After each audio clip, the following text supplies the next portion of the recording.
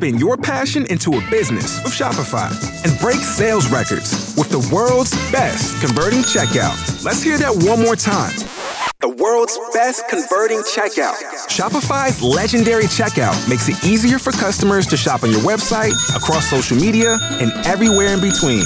Now that's music to your ears. Any way you spin it, you can be a smash hit with Shopify. Start your $1 a month trial today at shopify.com/records. RPN, the Roddenberry Podcast Network. This episode of Mission Log is brought to you by ExpressVPN. Take back your internet privacy today and find out how you can get 3 months free at expressvpn.com/missionlog. Mission Log, a Roddenberry Star Trek podcast, episode 342, Little Green Man.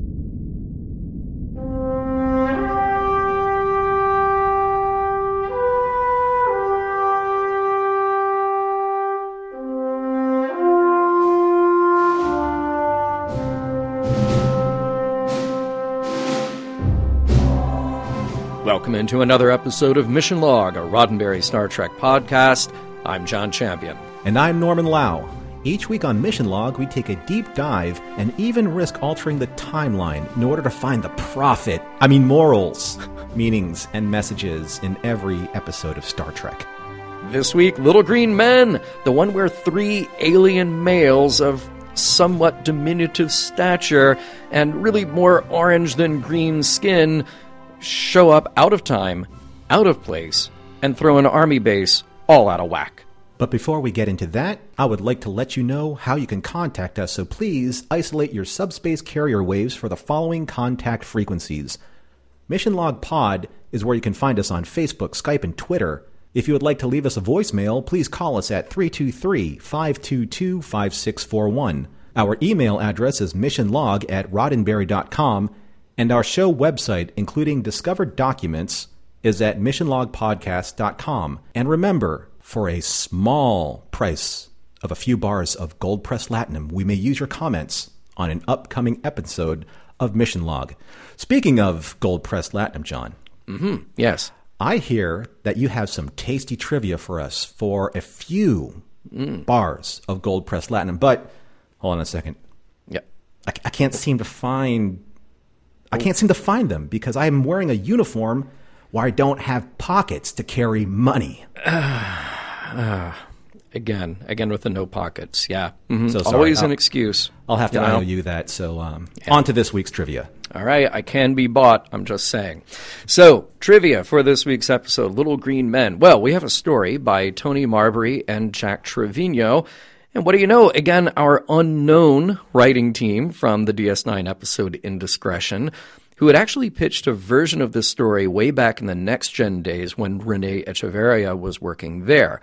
So it got pitched again for DS9, and honestly, it wasn't a favorite of Michael Piller or a few others on the staff, but Rene was the one who really championed it there, and it finally found some legs to be developed into an episode. Now, the teleplay is by Ira Steven Behr and Robert Hewitt Wolf. No surprises there, both veteran DS9 writers, and of course, maybe the script has a little reliance on Ira's quirky sense of humor. Now, it was directed by James L. Conway, and yes, he directed 3 episodes of TNG, and yes, he's got several DS9 and more to come as well, but it is worth noting here that he also directed the 1980 movie Hangar 18, a place that gets name-checked in this very episode. Most of the trivia and inspiration for items in the episode are actually built into the episode. There are references in style to sci-fi movies and science fiction tropes, and we'll probably hit on a few of those in our discussion and even in our wrap-up. There is a fun little detail that I wanted to point out early on here. There's a pinup calendar that we see at the Army base. You have a pinup kind of very closely styled after a similar shot of Rita Hayworth. And the title on that calendar is My Love Has Wings. And it's a line from a poem that Gene Roddenberry wrote back when he was a pilot. The original poem is written about a pilot really thinking about talking to his airplane. So, literally his love has wings. All right, then, in Where No Man Has Gone Before, the second pilot to TOS, Gary Mitchell quotes that line as being from a poem written in 1996 on the Canopus planet, proving once again that good ideas never die, they just get retitled. So I love pinup art. Don't you love pinup art? I absolutely do. I have many books of pinup art and, nose cone art from vintage airplanes. And absolutely. I mean, you probably know this about me, Norman, that I was probably born in the wrong time. So I definitely have a gravitational pull toward aesthetics of the mid-century. And I do mean the last century, not this century. Indeed. Yeah. Now let's talk about our guest stars a little bit here. We have scientist Jeff Carlson, played by Connor O'Farrell, and he's been working regularly in TV since the 80s. And in addition to the guest roles he racked up, he also has a number of recurring spots. The longest of those is on CSI, Crime Scene Investigation, but he's also in Medium, The Pacific, Nip Tuck, Desperate Housewives, and many more. We will see him twice more in different roles on Enterprise. Officer Wainwright is played by James G. McDonald, another frequently working actor on everything from soaps to guest roles on dramas to feature films. It's his only turn in Star Trek this week, but you may have caught him in American Horror Story, JAG, Buffy, and many others. Faith Garland is played by Megan Gallagher. Now, this is one of those great stories when an actor, in this case Megan, was well known before Star Trek. She had really popular recurring roles on China Beach, The Larry Sanders Show, Hill Street Blues, just to name a few. And when casting for Little Green Men, Faith was a Megan Gallagher type. That's exactly what the producers wanted. But then her agent found out and sent the real Megan Gallagher the script. And so Star Trek got her, or she got Star Trek, however you want to look at it. And now we talked a little bit about her before when we discussed the DS9 episode Invasive Procedures. She did appear in that one as well. And we will catch up with her one more time on Voyager. You know, being a big fan of 80s TV and seeing her in this episode, I was like, oh, yeah. Yes, there was a crushed flame rekindled when I saw her. Great. And you know what? I mean, not to spoil too much of our discussion, but it's not just that. I mean, she just has a truly believable presence and exactly the right kind of pleasant and excited attitude that character needed. It was just absolutely perfect for the role. There's a certain optimist that we will reference later on that she's very much embodying the spirit of. I think you and I took the same note on that, yes. Finally, we welcome Charles Napier back to Star Trek as General Denning. Hard to mistake this lantern-jawed actor who made a career out of tough guy and authoritative roles. I still can't repeat my favorite line of his from the Blues Brothers on a Family Acceptable podcast. He does, though, make a good hippie as well, just like he did in the TOS episode The Way to Eden. And that's actually the kind of idea that the writers had for bringing Charles back to DS9. Rather than that, though, we got him as the tough general. Nice to see him again here. And we did lose Charles in 2011. And you had to love his turn as a similar type of character in the Austin Powers movies. Yes. Yeah. The words still ring in my ears. You see him at the base and you see the map behind him. It's like, get me on a plane to London, England. England. He's like one of the few actors that can talk through his gritted teeth. Right.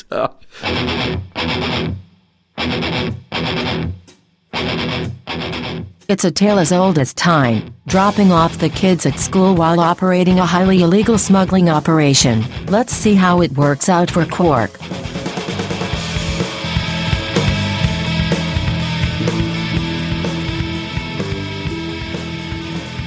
Prologue. Nog is preparing to go off to Starfleet Academy with the time-honored Ferengi tradition of selling off his childhood things. A tooth sharpener, a spring ball racket he acquired from Major Kira. You know, the usual stuff. Everybody is happy for him, though. They want Nog to take his best shot and don't blow it. Quark, who still disapproves, crashes the proceedings, though, to tell his brother Rom to come with him. Their ship has come in. Literally. Quark had loaned their cousins some money with the promise to one day pay it back with a ship of his own, and he made good on the promise. Rom checks it out, and the ship checks out.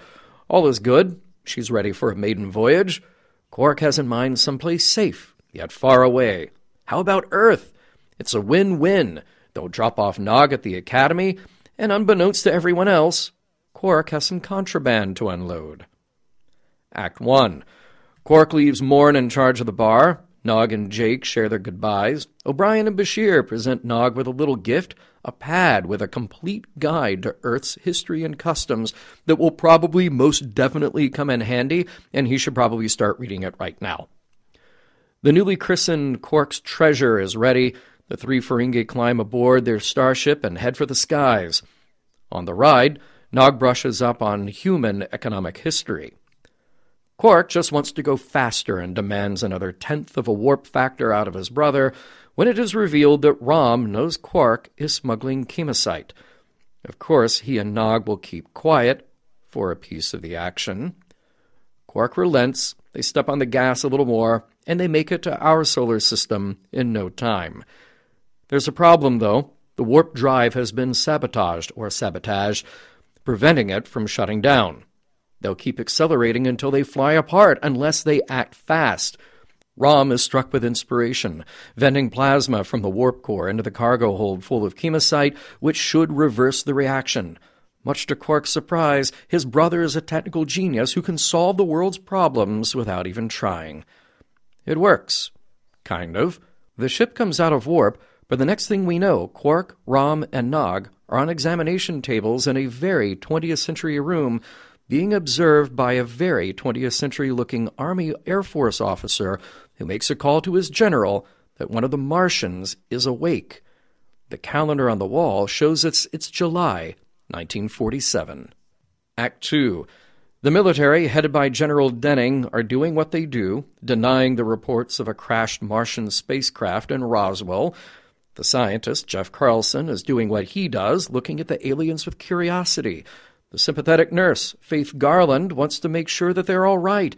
And the Ferengi are doing what they're doing, being very frustrated at being locked in a room, no idea that they are being watched from behind a two-way mirror. Quark's screams aren't understood, though. His voice comes out in Ferengi. So the soldiers go in, guns pulled, and with orders that the scientists try to figure out who they are and what they want. It's not going well. The humans open with the standard, "We come in peace," and the Ferengi have no idea what's being said. Apparently, their embedded universal translators aren't working. It's kind of a mess. Three Ferengi slapping their own heads to sort of reboot their translators, the soldiers mimicking them as if it's some kind of communication. Quark gets it. These humans are everything he expected, and just as Nog has read, greedy, reactionary, and dumb. This might be an opportunity. Act 3. In their own language, the Ferengi are putting together pieces of what's going on. The translators probably aren't working due to radiation from nuclear fission, unthinkable in a planetary atmosphere, yet these primitive humans do that with bombs. Quark is appalled at all the smoking going on, and yes, Nog points out that these primitives willingly paid for the opportunity to poison themselves. Quark smells another business opportunity, but Nog warns him not to do anything to disrupt the timeline. The humans, now just Jeff and Faith, who are an item by the way, in their language speculate that these advanced beings could teach humanity so much and serve as inspiration that maybe, one day, we too will travel to the stars.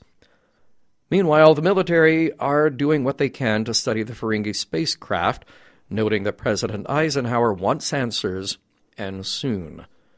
The breakthrough comes, though, when Rom notices Faith's hairpin and motions that he'd like to see it. He then uses it to hit the reset button on the translators, and it works. When Faith brings in General Denning, it's Quark now who makes the introduction. He's Quark, the chief financial officer of the Ferengi Alliance, and he's got a business proposition. Act 4. It's all about technology. Quark says he can make the general a deal. Advanced technologies, including weapons, beyond their wildest dreams. It only cost them a couple million bars of gold. Denning is not impressed, but Quark just says he can take his business elsewhere, like maybe to the Russians? Denning can't do too much about it on his own, but he can try to get clearance from the president. Left on their own, the three Ferengi concern themselves with the idea that they really just need to get to their ship and get out of there, all of which Quark says he can do. He just needs to work this angle with the general. In their room, a dog from the base that's hanging out with them gives a bark, then jumps up and puts his paws on Quark's shoulders. It's not a dog at all. It's Odo, who secreted himself aboard their ship to figure out where all this chemosite was going, and he's there to arrest Quark for smuggling. Here they are now, all four of them stuck on Earth, in the past, but the ship still works. Rom's got a plan. If they can use an additional energy source, he might be able to reverse the reaction that brought them there. Quark has no plans now to leave, though. These humans are so greedy and gullible, he has his sights on running the whole planet. Then they'll use their future technology to run the whole quadrant, then the galaxy. Who cares about the timeline? Odo objects. He'll have the ship ready in 6 hours. They will all be ready to leave. General Denning tells his officer, Wainwright, that the president is not ready to make a deal. Therefore, it's up to them to figure out what these aliens are really up to. Now it gets serious. Wainwright and his soldiers come into the room, throw hoods over the Ferengi, and take them into the interrogation room to find out just what they're doing on Earth. Faith emerges from the shadows with a syringe. Act 5. That syringe, full of sodium pentothal and 4 more just like it, do nothing but make Quark scream in agony, and Faith is fed up with these torture tactics when they should be treating the Ferengi as guests. With the truth serum not working, Wainwright starts to threaten dissecting the Ferengi. Each one in turn trumps up a new story. Rom just whines that he wants his Moogie, while Nog makes up a whole narrative about a Ferengi invasion fleet. Of course, Wainwright totally buys into this. Quark just says, hey, he's there to sell things. The more Wainwright buys Nog's story, the more Nog embellishes. He'll even show the officer on a map if he can be untied. It's just the diversion he needs. Nog elbows Wainwright, grabs his gun for an instant before a guard in the room points his weapon at Nog.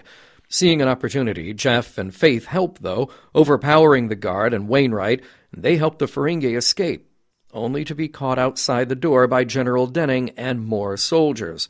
From behind, though, Odo has morphed from the tire sitting on a jeep to overpower the men and creating an escape for all of them to get to the hangar where the Ferengi ship is being stored.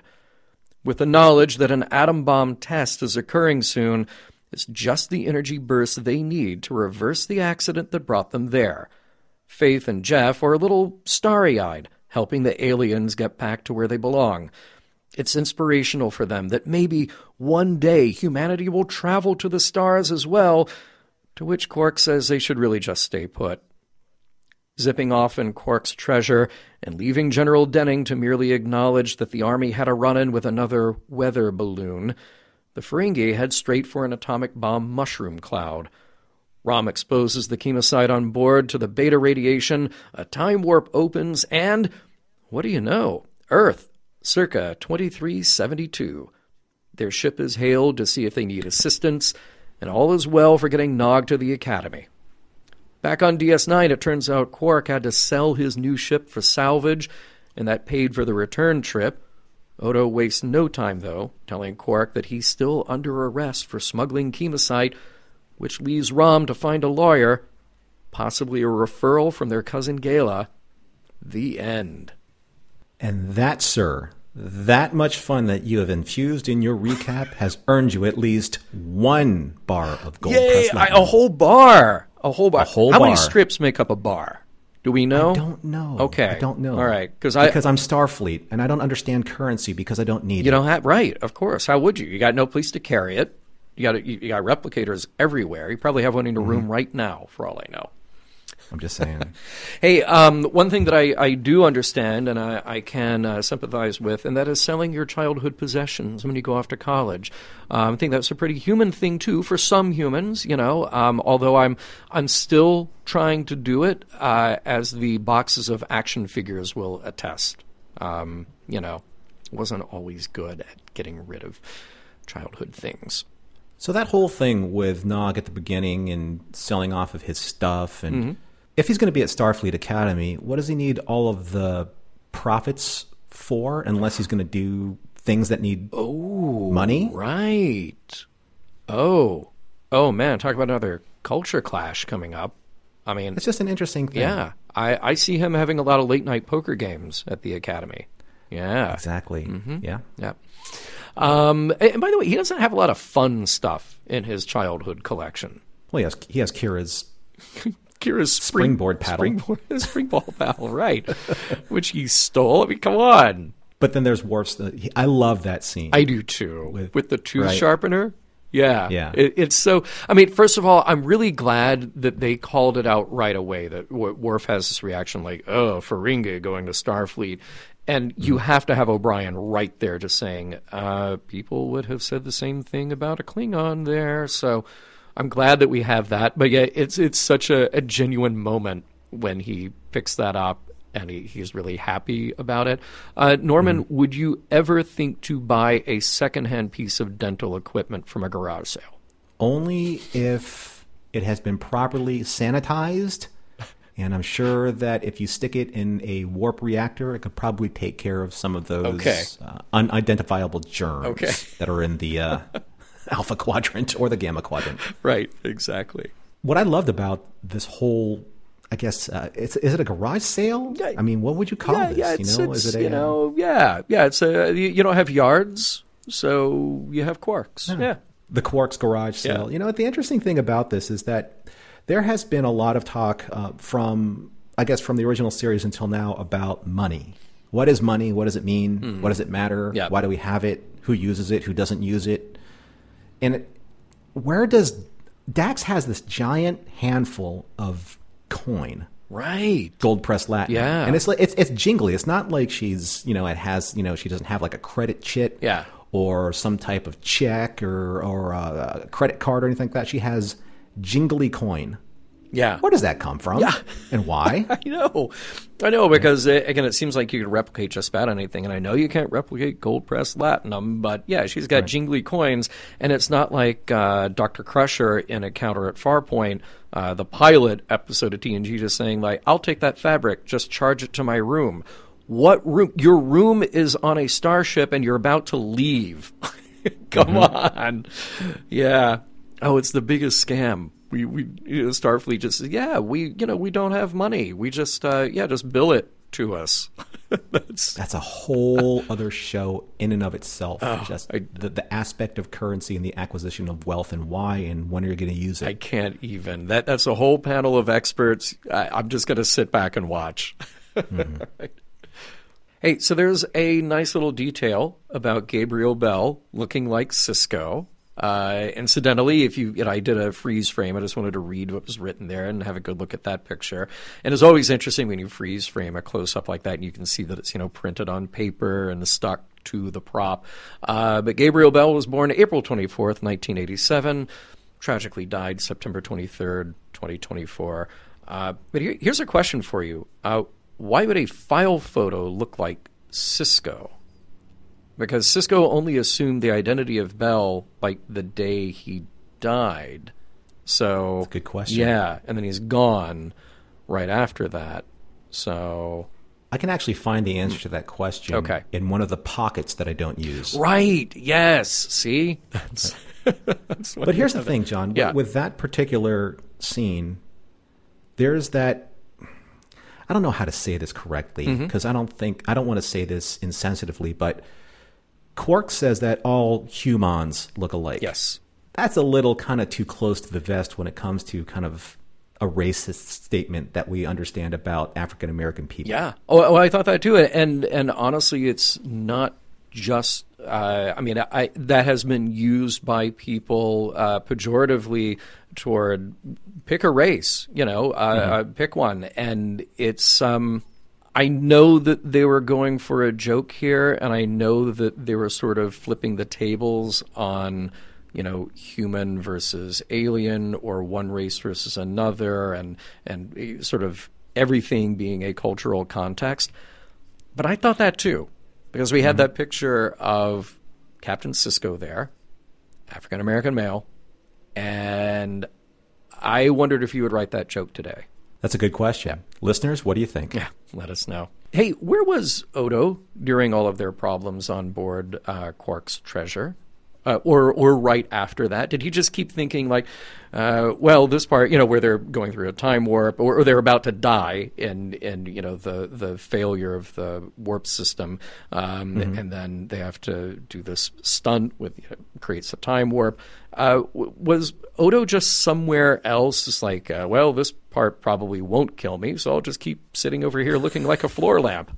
Could you imagine a scene where they're like, oh, the chemosite is going to explode, and Quark and Odo's back there like, I'm back here with the chemosite. What does this mean? Oh, I chose poorly. Right, exactly. Yeah. Oh, but he just waited until the right moment to show up as a dog. And pretty dog, by the way. I love dogs, and I love German Shepherds. Very pretty dog. Oh, there's a great little moment where they're trying to figure out if they're alive or dead, and Quark, Rom, and Nog are saying, well, wait, is this the divine treasury? It can't be because there's no blessed exchequer, and we're not bidding on new lives. And then Nog says, well, wait, is it the vault of eternal destitution? And I love that they have this little moment of depth about the Ferengi afterlife beliefs that, of course, are all based on economic ideas. And Quark says, well, of course they can't be in the vault of eternal destitution, their version of hell, because don't be ridiculous, the bar was showing a profit. Like, that's the thing. They don't go to church, they don't pray or whatever. It's just like, if you make a profit, you'll make it to the divine treasury. So good. So their version of the pearly gates, there's going to be a version of St. Peter there looking at his tables, saying, yes. Yeah, you were in the black. Go ahead, go in. No, you were in the red. You're going down. Yes. Or you can bribe me for your way back in. Right. Oh, of course. Of course. So good. Yeah. I guess in Ferengi culture, you can take it with you. Oh, and I love the bit. I mean, of course, it's so funny to see everybody slapping their heads during the translator scene. But I love the way that in the show they express the misunderstanding of language, because it's just the sounds chopped up and maybe a little bit played backwards or something. And it, to us, hearing English, American English spoken but messed up, you kind of get the idea of what it would sound like to somebody who's not an English speaker. It's just sounds that have an accent, that have a tone to them, but you can't follow it. And it reminded me of several things. First of all, I forget her name. There's a very talented woman online who can imitate accents, but saying nothing, like no actual words. And she does dozens and dozens of them. So good at it, in fact, she got hired for Star Trek Beyond, and I think she even worked on Star Wars as well, to create languages for those movies, because it's just about the sound that sounds convincing. And then there was another thing. There was an Italian song that was sort of a gimmicky song that came out, I want to say in the late 60s, early 70s, called, and I'm going to mess this up completely because it's a nonsense word. It's a made-up word. Prisen collen insinenchusol. And it is a nonsense song that is an Italian performer saying syllables that sound like what English sounds to a non-English speaker. Well, it's kind of like when Iron Butterfly did Inagata Davida. Right? Yes. Right? The lead singer was so hammered when he was performing that it was supposed to be in the Garden of Eden. Right. But he was slurring all of his words and all of a sudden became that. Yeah. So if you're looking for a karaoke song, that's clearly the one to do. And if you get really, really, really hammered, you'll probably pronounce it correctly. Correct. Just in the reverse. Exactly. Yeah. All right. I really did like that scene, though, John, when they were smacking their heads. Yes. For the because it is they're having this first contact moment between the U.S. military and the Ferengi, or the Martians, as they call them, right? Or them, and it was just this whole like miscommunication, but mimicry still seems to be like the form of clarity between two species. Yeah. Yeah, even though that Quark's like, what a bunch of morons. He plays it so well. I mean, look, it's sort of you know, again, it's redundant to keep pointing out how good Armin Shimmerman is, but God, he's good. He's just so great. All right, let's talk just for a second about the impracticality, or maybe practicality, I don't know, of a cranially embedded universal translator. What do you do now in the 24th century? You show up at Starfleet and they're like, welcome, here's your uniform and here's your comm badge, and hold still, I need to stick this thing in your head. You know? That would have been interesting to see, though. Right? Yeah. It's part of, or maybe when they go into Starfleet Academy. I know that in a couple shows, like Farscape, one of the things they do is that they'll inject you with nanobots that are obviously, you know, programmed with every possible language in the known galaxy. So that writes away a lot of the conceit about language. Because the one thing in science fiction that we always kind of accept, swallow wholesale, is that aliens are speaking our language or we're speaking their language without the technology of a handheld or comm badge version of a universal translator. In this case, I mean, in Starfleet, isn't the universal translator built into their comm badge? Oh, you know what? Did they ever establish that? Because I always thought that it seems like you could use it for that. But yeah. So anything on their person, especially either their tricorder or their comm badge, would be their universal translator. But what I loved about the whole scene where their comm badge or their universal translator isn't working is that you actually see the Ferengi talk in their native language. You see Quark and Rom and Nog all speaking Ferengi. Yeah. And that was really nice and alien, and it really lent to the scene. But then all of a sudden, when they had their translator fixed, they started speaking English again. Yeah. And I thought that would have been neat just to maybe continue that illusion. Right. But obviously in the context of what needs to be done in this episode, they have to kind of go back to the standard formulaic version of language. It's a little weird. I mean, because if that were a real thing, that cranially embedded universal translator, it's not actually changing the words that come out of the mouth of the speaker. So you would still hear a Ferengi speaking in Ferengi, but something else is being broadcast to you so you can understand them. It really is more for the recipient. It's really more for the Ferengi standing there hearing somebody speak English, in that case, or Federation Standard if they're back in the 24th century, so that their brain is processing those sounds. So it is a little weird. I mean, I have no problem sort of suspending disbelief on Star Trek that just, all right, whatever, however, we've established that they have figured out a way to communicate. I think Star Wars does it very well, where you've got sometimes an alien or a Wookiee or, you know, speaking their language, but all you really need is the reaction of the person talking to them to get what they're saying. You don't have to run subtitles, you know, do that. I also think like a movie like The Hunt for Red October, I always like the transition in that movie where it's Sean Connery and Tim Curry. They've been speaking in Russian up to that point, and the camera zooms in as they're talking about the importance of what they're doing, reading a Bible verse, and you see Armageddon. That's the word. That's that transition word that's the same for them as it is for the English-speaking audience watching the movie. Then you accept it. You're like, oh, okay, we know that they're speaking Russian. We're hearing them speak English. That's okay. Right. And then when the Dallas comes in, and then when Scott Glenn's character, you know, he meets up with Captain Ramius, they start talking Russian again, and then they start talking English because, of course, they know English. Yeah. Right? Yeah, of course. Right. Of course. But if they're with their own people, they'd be talking their native tongue. Yeah.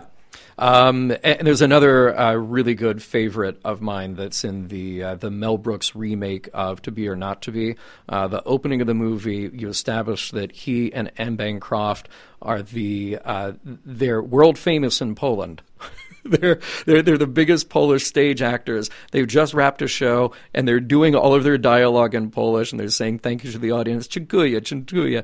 And then you hear the movie basically stops. You hear an announcer, the narrator of the film, stop everything to say, you know, attention, for the sanity of the audience, the rest of this movie will be done in English. And then they carry on in English. But you've established that they're in Poland speaking Polish. So yeah, it's also in the Orville. You know, they have all of these excursions to all these different planets, and obviously they have to use English or else they're not going to be able to get across they're going to spend too much time in the exposition of trying to understand how they're translating the different languages Sure. and how these people can interact with them and understand them. So I think maybe it's a science fiction convenience or a trope that we just accept it. Yeah, it is. And look, honestly, nobody maybe 30, 40, certainly 50 years ago when we had Star Trek would think like, oh, okay, in a few decades, you will have a phone that you have on you all the time. And there are dozens of apps that you could download that allow you to speak naturally and then see your voice written out, see the words you spoke written out, see those translated into another language, and then hear them translated into another language practically in real time. So, science fiction becomes science fact. Speaking of language and speaking of dialogue, I love the 1940s dialogue in this movie, or in this show, because it reminds me of movies from that period. You know, it's just Jeff and Faith talking about their wedding, like, oh, I can't wait to see you in a wedding dress, and my mom really wants us to go on a honeymoon to Niagara Falls. Well, maybe we'll go to Mars. I mean, it was perfectly written. It was perfectly delivered. So I love that. Very Pleasantville. You know, boy, howdy. Yeah, right, exactly. Yeah. And speaking of their dialogue, great use of new worlds and new civilizations. It's a tricky thing when Star Trek references Star Trek. And you might have groaned when you were watching First Contact, the movie, not the episode, and you heard Zefram Cochrane say, what are you, on some kind of a Star Trek? Okay, you know, that might have been a tough one to swallow, but this felt pretty natural. I was glad to see it in there. Yeah, I thought the exact same thing about the James Cromwell scene, the Zefram Cochrane scene, because that was so forced. Yeah, it's a joke. It's clearly we're writing a joke for this movie. We'll downplay it, but we're writing a joke. Yeah. Yeah, but here it's very natural, and it goes into just the whole spirit of just reaching for the stars. Yeah, right. And the optimism that these two have, Faith and Jeff. Yeah, it was really, really nice. Of course, we have the Ferengi understanding of human culture, baseball, root beer, darts, and atom bombs. I think, you know, sure. That's it. That's all of humanity. Sounds about right. That's all you need to know. Sounds about right. And then tobacco and you know, and greed. And greed, yeah. Norman, did you get a little worried about the idea of Nog just sitting there getting umaks right there from Faith in front of everybody? I mean, that was just... Okay. So can we actually talk about that a little bit and what that means? Please. Because there are times when science fiction uses these kind of like these cultural, cultural affectations to pull a joke on the audience. You know, we know what this means. Yeah. We know what they're alluding to when it comes to umaks. Right. So that's really just more of a clever way of being crude in a way in the writing and to pull a laugh out of the audience, because it's like using vulgarity but in an alien language without subtitles. Yeah. Right. And it's not that I don't like it, but let's just call it for what it is. Yeah. You know, it really is just a way to be a little bit more mature in trying to get a rise out of the audience from that scene. And Aaron Eisenberg, he pulls that off marvelously. Oh, sure. Because I would like to have been getting umaks from Faith. But look, here's the tricky thing, though, particularly about writing the Ferengi, is you have to make them simultaneously entertaining and repulsive. So it's like that's one of those moments where they go like, oh, okay, well, we've had fun with them and we're going to have more fun with them. Oh, but remember, they're also kind of sexist pigs. So totally. Yeah. So we'll work this in there too. Even someone as young as Nog. Yeah, right. We always like to point out the rule of acquisition. Here we have number 203. New customers are like razor-toothed greenworms. They can be succulent. They can bite back. Love it. Do they use the tooth sharpener? Oh, they might. They might just get in there when right before dinner. Hey, that scene where Wainwright and the soldiers come in and put the hoods over Rom, Quark, and Nog, take them to their room. Why do they need to put hoods over the Ferengi if we're literally just going next door with all the same people? Because human military is bad. Got it. And aliens are good. Okay. All right. Got it. Wasn't sure. Yeah. Right. And that kind of speaks to this weird part about how observant are these military people, because so you have them looking at Quark and Rom and Nog kind of 24/7. They're supposed to be on a secure Air Force base, and they're supposed to be under observation. But then all of a sudden, Odo transforms from a dog into Odo, but nobody runs in the room. Right. And says, "Oh my gosh, what are you? We thought we had these Martians wrapped up and we're going to interrogate them, but all of a sudden you just turned from a dog into a humanoid thing." We are kind of freaked out now. Yeah, and never mind that tire that just somehow got itself onto a Jeep. And then, fortunately everybody's back is turned when it turns into an Odo again. But I love it when Odo says, "Now listen carefully, because we don't have much time. Someone could come in any minute." Right. Well, I would hope so. Yes. Under 24-hour military observation. Oh, man. I mean, they're aliens. I wouldn't leave. I would be, I want to see everything they do. So, yeah. It's just kind of like that. So it's very typical of how they kind of portrayed what was going on with like the 1940s. It's like this, oh, shucks. Yeah. We forgot to lock the door. Right. Now what's going to happen? We got to chase those aliens across the base. Right, exactly. Gosh darn it, good golly. Oh, I want to point out that I really love that scene where they are in the interrogation, and it's sort of the one-upmanship. Wait. You want the truth? Try my version of the truth. Just going around the room and like, this is a mistake. I want my mommy. We're an invasion force. I don't know. I'm here to sell things. It was really well played. It was well edited as well. Mm-hmm. So just a nice little shout out to another fun bit. I think the one thing probably when it comes to time travel episodes is that you're always going to have somebody in your ensemble that's going to be kind of like the miracle worker, if you will. And in this case, it's Rom, because Rom obviously is brilliant. They make a point that he's brilliant. And all of a sudden, how are we going to get home? Well, if I can find a beta irradiation cloud and ignite the chemosite, then obviously I can get us back to exactly our own time when we need to be there and return the story back to our original trajectory. Yeah. And I'm just like, no, yes, okay, fine. Right. Because they did that all the time in Star Trek. Slingshot around the sun or turn back the chronometer, however you want to do it. Well, I mean, fortunately from this point on, Star Trek never relies on time travel as a plot device anymore. Or at least one that we can't anticipate being just like, okay, yeah, sure, why not? They're going to have to get back their own time sooner or later.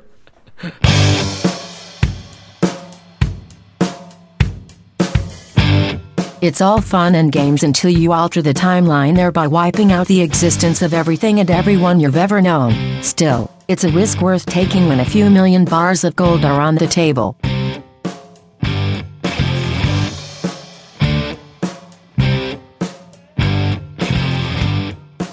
We'll spend a little more time interrogating our little green men, but first, a word from ExpressVPN, giving you back your internet privacy. Norman, one of the things that I'm really proud of with the sponsors that we have is that I actually get to use the product and try it out and talk about the aspects of those products that I like. And I've been using ExpressVPN for a good long while now, literally on all of my devices, phone, tablet, computer, everywhere I go, everywhere that I work, I use ExpressVPN. And it's important to me, of course, for privacy and security. That is key. Anytime I'm on public Wi-Fi, if I'm traveling or if I'm working from a restaurant or a coffee shop or cafe, even just from a guest office or somebody else's home that I may not know, ExpressVPN is there to protect what I do by making anonymous internet browsing. It encrypts my data and hides my public IP address. Now, the other thing that I love is the Express part. VPNs, honestly, kind of always scared me off. I thought there was a lot of configuring that I had to do. I thought there was a lot of technical knowledge that I needed. One of my favorite things about ExpressVPN, once I created a name and a password and I put that app on my devices, it's a big button. I mean a huge button that just shows connected or disconnected. And it's up to me to turn it on or off, or in my case, just leave it on all the time. And it doesn't interrupt anything that I do. I can stream audio, I can stream video, I can make calls, I can browse the internet. it doesn't slow anything down, and I was happy to test that out with the service on and with the service off. Use the speed test app, no impact at all. Now, probably the best part about ExpressVPN is the cost. It costs less than $7 a month, comes with a 30-day money-back guarantee, and again, wherever I go, if I'm working down the street or out of town, ExpressVPN is there to protect my connections and keep it at a speed that impresses me every time. Protect your online activity today and find out how you can get 3 months free at expressvpn.com/missionlog. That's expressvpn.com/missionlog for 3 months free with a 1-year package. Visit expressvpn.com/missionlog to learn more. And a big thanks to ExpressVPN for sponsoring this week's show. Now, Norman, I feel like this is one of those deceiving episodes where it's all fun and games on the surface. But there are definitely some, maybe not necessarily deep ideas, but some important ideas to kick around with this one. But I think what's especially interesting about Little Green Men is that it feels like Star Trek is painting with a very broad brush here. Almost to the extent, like, if you've never watched any other Trek, or if you only have sort of a passing familiarity with science fiction tropes, then this is sort of just one episode that brings it all home. That it boils down so much of sci-fi and arguably so much of Star Trek into one neat little 45-minute package. You got aliens, you got time travel, you have all the perfect stand-ins for humanity.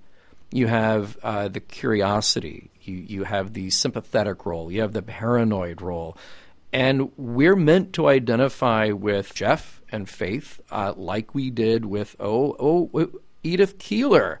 Hey, right? Mm-hmm. And you even get a few digs in at stupid but commonly accepted parts of the human condition, like greed and atom bombs and cigarettes. And you have some myth-making, too, with the whole Roswell thing. But pointing such a, again, it's not subtle by any means, but by specifically having the alien go to a human and say, wow, your smoking is stupid, your atom bombs are stupid, you're greedy, you're primitive.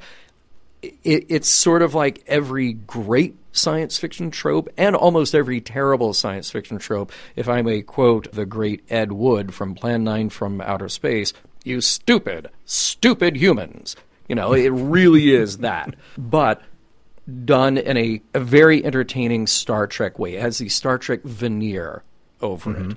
So I think there's a lot to like here. I think there's a lot to dig into here, even if it feels like subtext is sort of out the window. Well, I mean, for me, it felt a lot like I was watching something that would have been produced by Glenn Larson in the 1980s. Oh, yeah, okay. So now, wait a minute. Are we talking Galactica 1980 with Kent McCord down on the planet as a colonial warrior but riding a cool motorcycle and then going to a Halloween party? Of course. Okay. All right. You get me. Make sure. You know what I'm talking about. Hey, of course, 1980. Viper cycles. Why wouldn't you want to... Yeah, guest star Wolfman Jack. I mean, how could I not make that connection? Yeah, it's about Mr. Z. No, it's all about Mr. Z or Dr. Z. Dr. Z. Yeah, Dr. Z. Yeah. Who I thought was like a child version of Paul Williams, but apparently not. So it's the hair. It is the hair. Long blonde hair. But I mean, back in the 1980s, you kind of have these sitcom or these very light science fiction shows that kind of deal with the traditional tropes of science fiction, either your Roswell crash or your Area 51 mythology or your Hangar 18 mythology, things like where Leonard Nimoy was, he was kind of like doing his In Search Of, or even before things like X-Files or Alien Autopsy. Mm-hmm. So you had this very, I guess, I wouldn't say like naive approach to science fiction storytelling, but something that's a little bit more sanitized. However, what really spins this and turns it into Deep Space Nine and Star Trek is that you're seeing a lot of humanity through Quark's filter. Yes, right. And this is where I think that this episode really takes shape. It's because it's about how Quark sees humanity, how the Ferengi I guess their culture can manipulate humanity. And even though that they're trying to do so and trying to kind of like prey upon the sensibilities of humans at the time with the paranoia and the way that they're kind of fearful of things of the unknown, there is a faction in Jeff and in Faith where they look at these travelers from beyond the stars and say, you know what? If we help them, we might actually get an understanding of what it's like to be able to go out there to be this different version of humanity. And that's where I love you brought up that Edith Keeler reference, because it goes back to City on the Edge of Forever, where she's like, one day we're going to harness the atom and build great spaceships and go beyond the stars. And when Kirk and Spock are like, wait a second, she shouldn't be thinking like this. Right. That's where we see the great optimism with Jeff and Faith, and more faith in this situation. But I also love how it's kind of tempered with kind of like the ugly side of humanity at this time. The military and the paranoia and the fear and the torture, and it's very 1980s spiritual science fiction. And I love that. And I think that there are certain tropes that, you see that you're like, okay, there's obviously some type of version of a very kind of standardized science fiction story. You have the guys are going to pull their guns when the aliens start doing something, and nobody's talking. And when they start talking, when the Universal translators start working, people start understanding their motivations. Yeah. Quark starts understanding how he can manipulate. Faith starts understanding how she can help them get back home. Right. And I just find it very charming. I think charming is the word that I was looking for. Well, so what's interesting is, most of the time in these situations, we always get it wrong. The day the Earth stood still, we just roll out the military, just, give the absolute worst welcome possible. Sometimes we get it right, like Mars Attacks, you roll out the military, but that's not good enough because we just get laid to waste by the Martians. And there was no universal translator for clack, clack, clack, clack, clack, clack, clack, clack. Yeah, but fortunately Slim Whitman comes along, sorry, spoiler. But so what I think is so interesting here is that this episode is sort of encapsulating what science fiction does. When you say that science fiction in general, or Star Trek specifically, is holding up a mirror to humanity and showing you, okay, well, yeah, Starfleet, the best of humanity, that's us. That is our ability to be better than we are. So let's work toward that. Let's sort of be our most heroic selves. But guess what? The Ferengi are also us. The Ferengi are the worst parts of us that are driven by greed and these sort of base desires. And you know what? There may be something redeeming in there, but we really don't want to be entirely like them. Same thing with the Vulcans. Vulcans are admirable. Vulcans are logical. Vulcans have all these great things going for them, but it also causes problems for them. So we can look at that aspect of our humanity and say, wow, we really try to be logical. We really try to be scientific about things. But at the same time, we can't go too far in that direction, or else we risk losing our humanity. That is the story of Spock over that 25-year arc, But this episode in particular does that with every single character, and particularly with the Earthbound characters. Here are the scientist who is being curious and thoughtful and trying to make the right move whenever he can. Here is the nurse who is being sympathetic and caring and acting with heart. And then here you have the general and you have Wainwright, who are just, partly trying to make a deal and trying to be pragmatic about it, but then also getting angry and reactionary and being abusive about this situation, this opportunity, and really just letting the id take over. Oh, it's a thing that's not like me. I don't understand. I can't get the answer I want. Therefore, I'll destroy it. That is all of the human reaction to something that we don't understand. It is all of the human reaction to people that we don't understand. So as a great sci-fi movie or a great sci-fi story will sort of present this big picture view of the human condition like that, this is just like, oh, hey, look, we're going to show you a slice of your psyche here, and then another one there, and then another one there. Don't be like these, be more like these others. And that's where I really think that this episode is, in particular, very special. And kudos to Armin Shimmerman, because I thought this was going to be a Nog-centric episode, and it ends up being a very Quark-centric episode. Yeah. Because everything that you see, every reaction to what we're seeing in terms of the human versus Ferengi dichotomy here, the catalyst is Quark. Because Quark, even though that he's gone, 200 years into the past? Was it 300 years into the past? In this particular story, they're 400. 400 years into the past. Yeah. He's still Quark. He's still trying to find the opportunity and the profit. Right. And once he realizes that the humans of this time, are very much pliable to his wares, i.e. technology, power, the ability to be able to get that leg up on their enemies. Yeah. He just feeds into that and is very Ferengi. He stays in character. He stays in the cultural tenets of the Ferengi. And I love that. Even though that Rom is like, I don't know if we should do this. And Nog's like, hey, you know what? The humans at this time are kind of primitive and paranoid. And Quark's like, I can work with these people. I'll take those odds. There's a scene, and I wanted to just kind of reference something that he says, and it's very, very specific to his interpretation of what he's supposed to be doing here. And Quark says, these humans, they're nothing like the ones from the Federation. They're crude, they're gullible, and greedy. And Odo says, you mean like you? And Quark says, yeah, these are humans I can understand and manipulate. Yeah, right? That kind of says it all. I found that very refreshing that this storyline was focusing just as much on that side of the human equation as they were on the optimists and those who are looking at this as an opportunity to see that there is a greater universe out there than what they understand of themselves. And that's faith in Jeff, but more faith, in my opinion.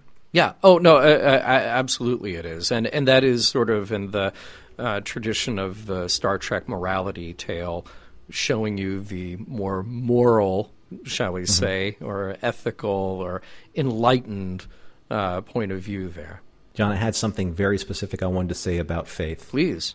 And I want you to embrace it in the spirit of what I'm trying to say. Okay. So the character of Faith, and you mentioned this earlier, the character of Faith is very much channeling the spirit and optimism of Edith Keeler. Absolutely. And we all know that Edith Keeler was from the quintessential original series episode, City on the Edge of Forever.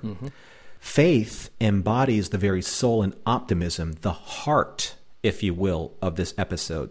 So she is literally, in this episode, Faith of the heart. I might have to quit. You're welcome, everybody. Now search in your pockets for some gold-pressed Latinum for that pun. No, but seriously, though, I mean, when you really think about it, Faith is... There are three key scenes that I see that Faith embodies, kind of like the Gene Roddenberry vision of Star Trek, which is still very much at play in this episode. When Jeff and Faith are examining Quark, Rom, and Nog for the first time, she says, who knows what they could teach us? A few years from now, mankind could have rocket ships of our own. We could travel the galaxy, exploring new worlds and new civilizations. And Jeff says, always the dreamer, and Faith says, that's why you love me. You mentioned that before, but that's very Edith Keeler. Yeah. Very Edith Keeler. The next time where I think that she's influential in terms of that Gene Roddenberry vision is when the Ferengi are being intimidated and interrogated, when they had the bags put over their heads and stuck into that room with the same people who put the bags over their heads, like you said. Yeah. And Faith said, Captain, this is wrong. These people are our guests. And then the captain, Wainwright, says, they're not people, they're things. They're invaders from another world. The dichotomy there between the optimist and the side of humanity that wants to understand these alien beings and where they came from is completely at odds, literally in the same room as somebody who finds their presence as a threat to humanity. Yeah. Oh, also, I also wanted to make kind of like a side note that this is probably the most Star Trek moment for me, because when Star Trek does what Star Trek does right, it always brings up a social issue in the context of science fiction. I think both you and I are in agreement with that. Yeah. And Captain Wainwright says in this scene that there aren't any laws preventing torture and intimidation as long as it's protecting national security. Yeah. Yeah. Yeah. Mm-hmm. And this is about as clear of a Star Trek moment and as a prime example of Star Trek using science fiction to illustrate a very real world issue that's happening right now. The manipulation of the truth and the rule of law and how it is being interpreted or misinterpreted and being enforced against immigrants, immigrations, and quote unquote aliens, in this case, literal aliens, but in our case, aliens that are coming from different countries to the United States. Yeah. And I know that this was an episode that was done 20-something years ago, but you can't ignore the fact that that message is so prevalent right now. Well, look, just to extrapolate, I mean, look, in the context of this episode, our sympathies are with Quark, Rom, and Nog. We align with Faith being sympathetic and caring and understanding. We are horrified by Wainwright just saying like, oh, well, all the rules go out the window when it comes to national security. So everybody in the audience watching this should be aligned to the same idea that is a horrible position to have. And yet,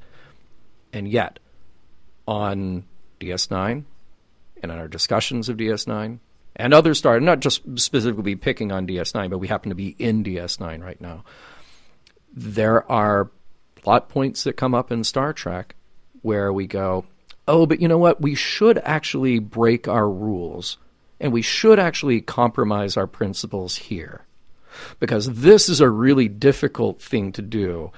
And it'll be easier to do that thing if we compromise our principles.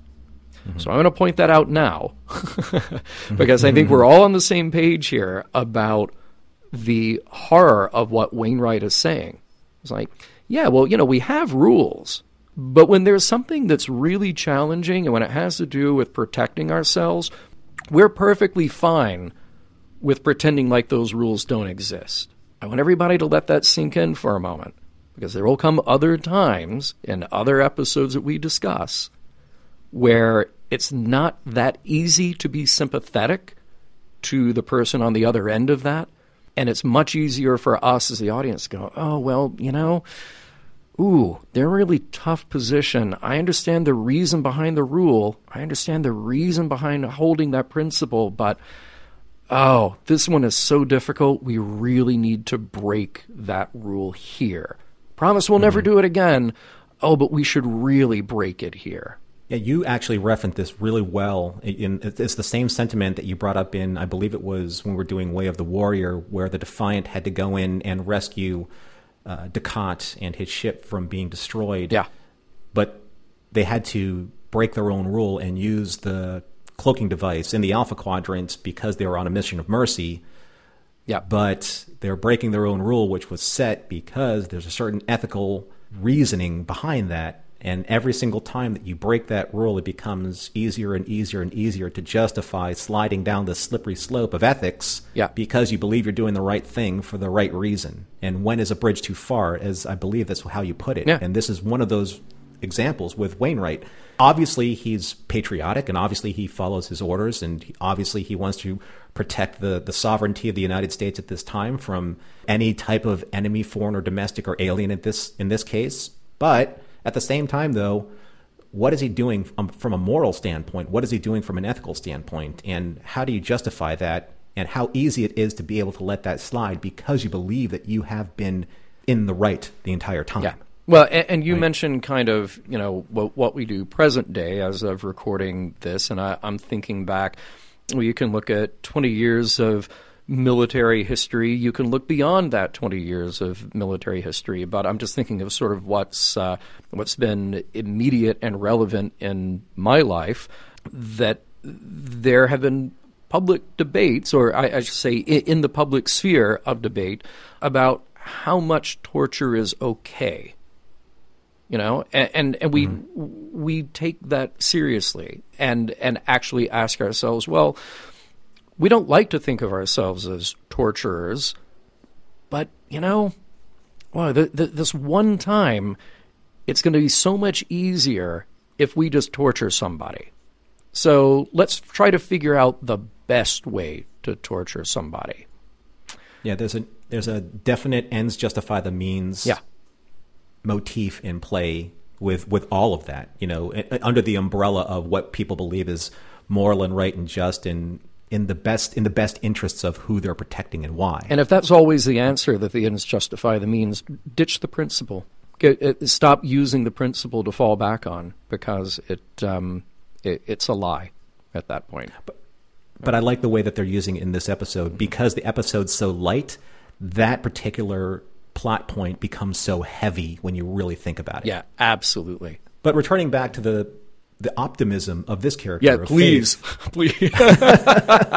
Because, that's because without her in this episode, without her and Jeff in this episode, we are going down that specifically darker road of humanity. But she returns us to that optimistic look of Gene Roddenberry's vision at the very end when she's helping Quark and Rom and Nog and Odo escape.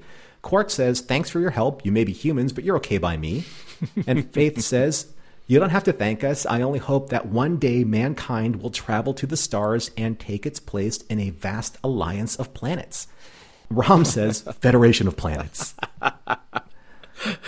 But that's just a wonderful sentiment of where her headspace is and where she's trying to return us to as viewers when it comes to these two humans speaking for the optimistic population of we as a global Star Trek fandom. Mm-hmm. And I think that's just so refreshing to see. And at the very end, Jeff says, "A vast alliance of planets, you have the craziest ideas."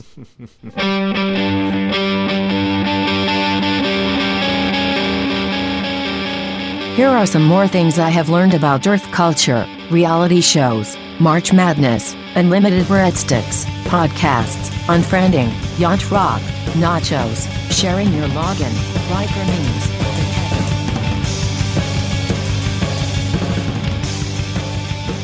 So, Norman, we had the great opportunity here to meet the later 20th century version of Edith Keeler.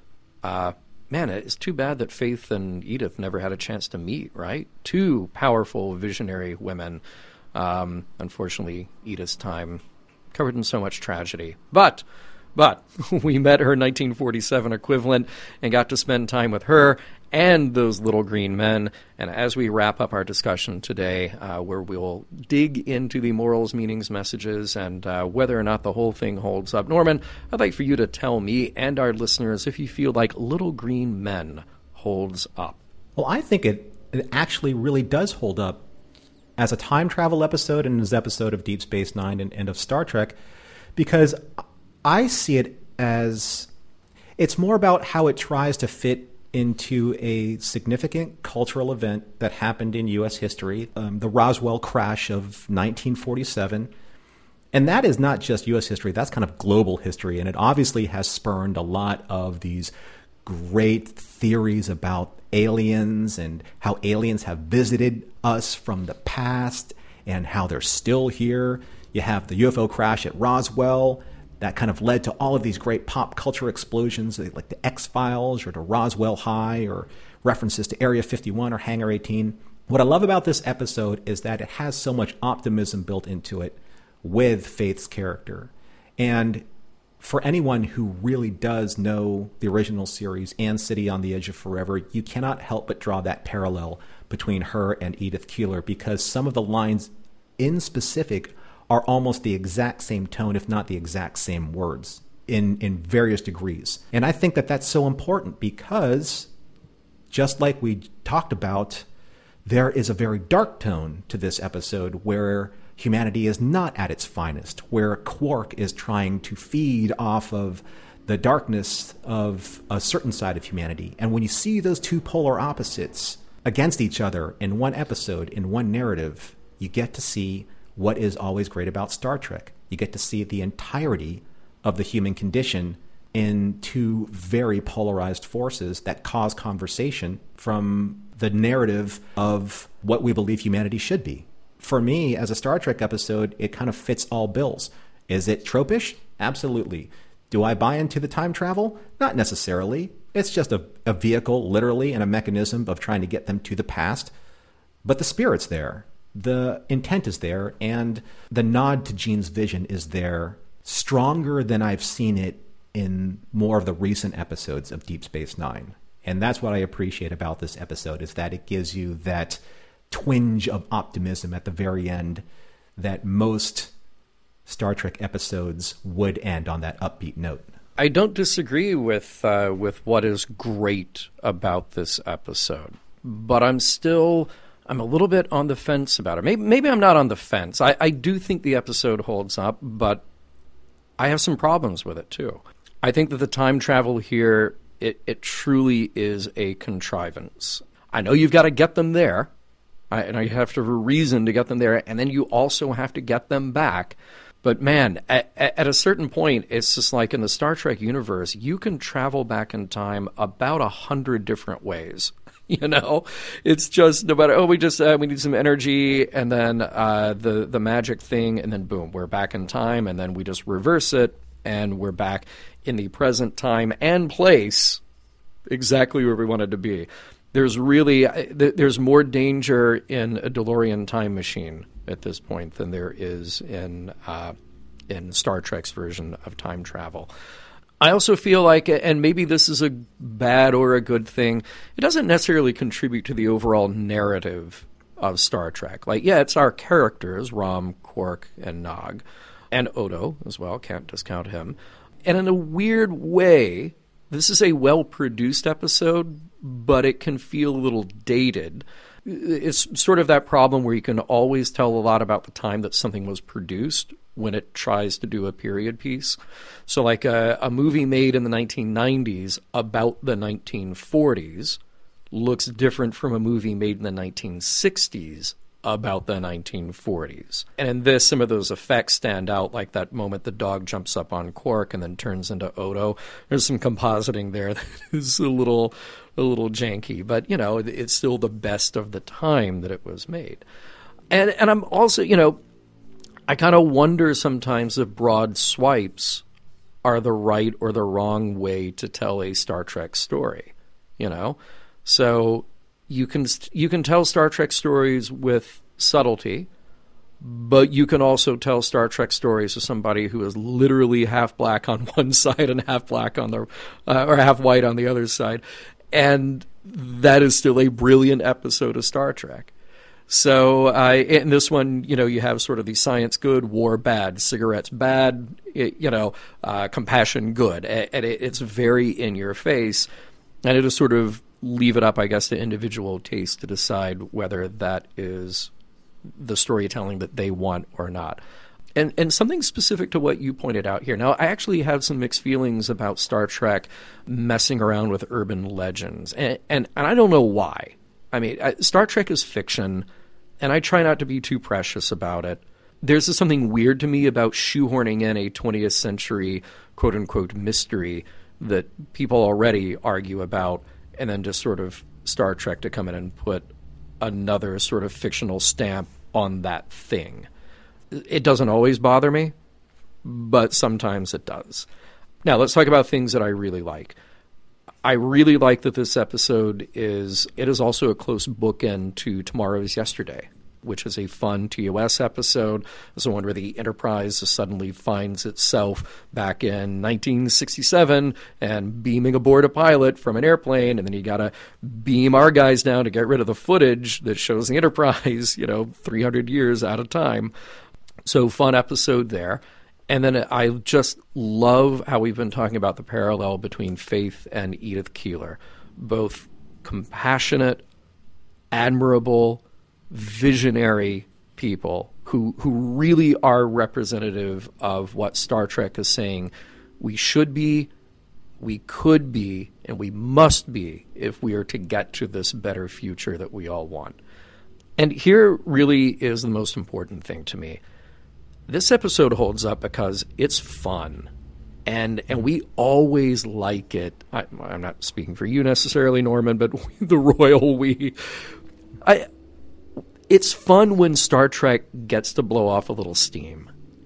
And this is almost like a pleasant little diversion, like we're reading a Star Trek comic book or some very clever fan fiction, and not just sort of diving so deeply into a heavy narrative of a show or a movie that is trying to be epic and important. This has important messages and morals and meanings, but it's also just fun. Look, yeah, I'm saying this episode holds up. It really does. However, there are things about it that I may not necessarily put it in my top 10 of DS9, but it's awfully fun. But I think that's fair, and I agree totally with that. Sometimes, certain production values just don't hold up, and sometimes they'll snap you out of kind of like the reality and the illusion of the story. But what I come away with from looking at these episodes is that how did it inform me as a Star Trek fan of where we believe humanity should go. Mm-hmm. And it's because there are so many direct tie-ins spiritually and in many cases almost literally in the dialogue to the original series type of Star Trek that it pays off dividends for me emotionally. Yeah. I get that. Well, let's talk about morals, meanings, messages, and what we learned out of it. I think there was a lot of good stuff. So why don't you go ahead and hit us with that? Well, I mean, for what I consider is like a light-hearted and comedic episode, there is a greater sense of original series roots. As we've said before, this spiritually channels a few very specific TOS episodes, City on the Edge of Forever, Tomorrow is Yesterday especially. And weaved into the storytelling are these Edith Keeler optimists, Jeff and Faith, versus these military pragmatists, Captain Wainwright and General Denning. The overall narrative of how that story and these two polar opposites provide a very specific and relevant example to the social issue of today, and in this case, the law or lack thereof, or the manipulation of, and authority at the expense of the rights of aliens. In this case, literally, but overall, figuratively. And I have to do this because since we both have mentioned Tomorrow is Yesterday. Yes. Very specifically, there's a scene that just smacks of the interrogation scene in this episode in Little Green Men from Tomorrow is Yesterday. And it's the scene between Kirk and Colonel Fellini. Oh, right. Where Colonel Fellini says, "All right, Kirk, maybe this will make you laugh. Sabotage, espionage, unauthorized entry, burglary. How are those for starters? And I can think up lots more if you don't start talking." "All right, Colonel. The truth is, I'm a little green man from Alpha Centauri, a beautiful place, you ought to see it. I'm going to lock you up for 200 years. That ought to be just about right." See, perfect. Yes. Look, I really can't add much to that. I think we really hit a lot of the key points in our last segment. But Little Green Men is good Star Trek. It fires on so many of the important points that really, makes Mission Log work and makes us excited. The unknown are people who need help, who need to be understood, and we, as the earthbound humans, we benefit from that if we look past our prejudices and our paranoia. For Wainwright and the general and, every soldier who's taking orders from them, if you see everyone that's not like you through the lens of fear, then you will treat them that way. You will treat them as something to be feared. Wainwright is the worst offender. And he, as is everybody in this episode, he is a stand-in for us. And in the best sense of the word, the stand-ins are, Jeff and Faith, and we just need to be more like them. Mission Log is produced by Roddenberry Entertainment, executive producer Rod Roddenberry. You can find the Roddenberry Podcast Network at podcast.roddenberry.com, including Mission Log, Women at Warp, Priority One, The Trek Files, your daily Star Trek news, and Shabam. Shabam! If you'd like to support Mission Log directly, you can do so at patreon.com/missionlog. For more Star Trek discussion news, be sure to visit trekmovie.com. On the next Mission Log, The Sword of Kahless.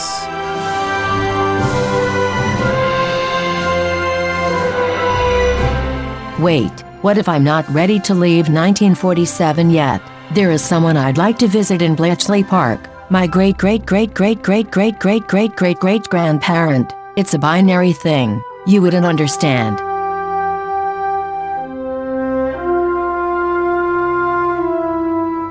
End transmission.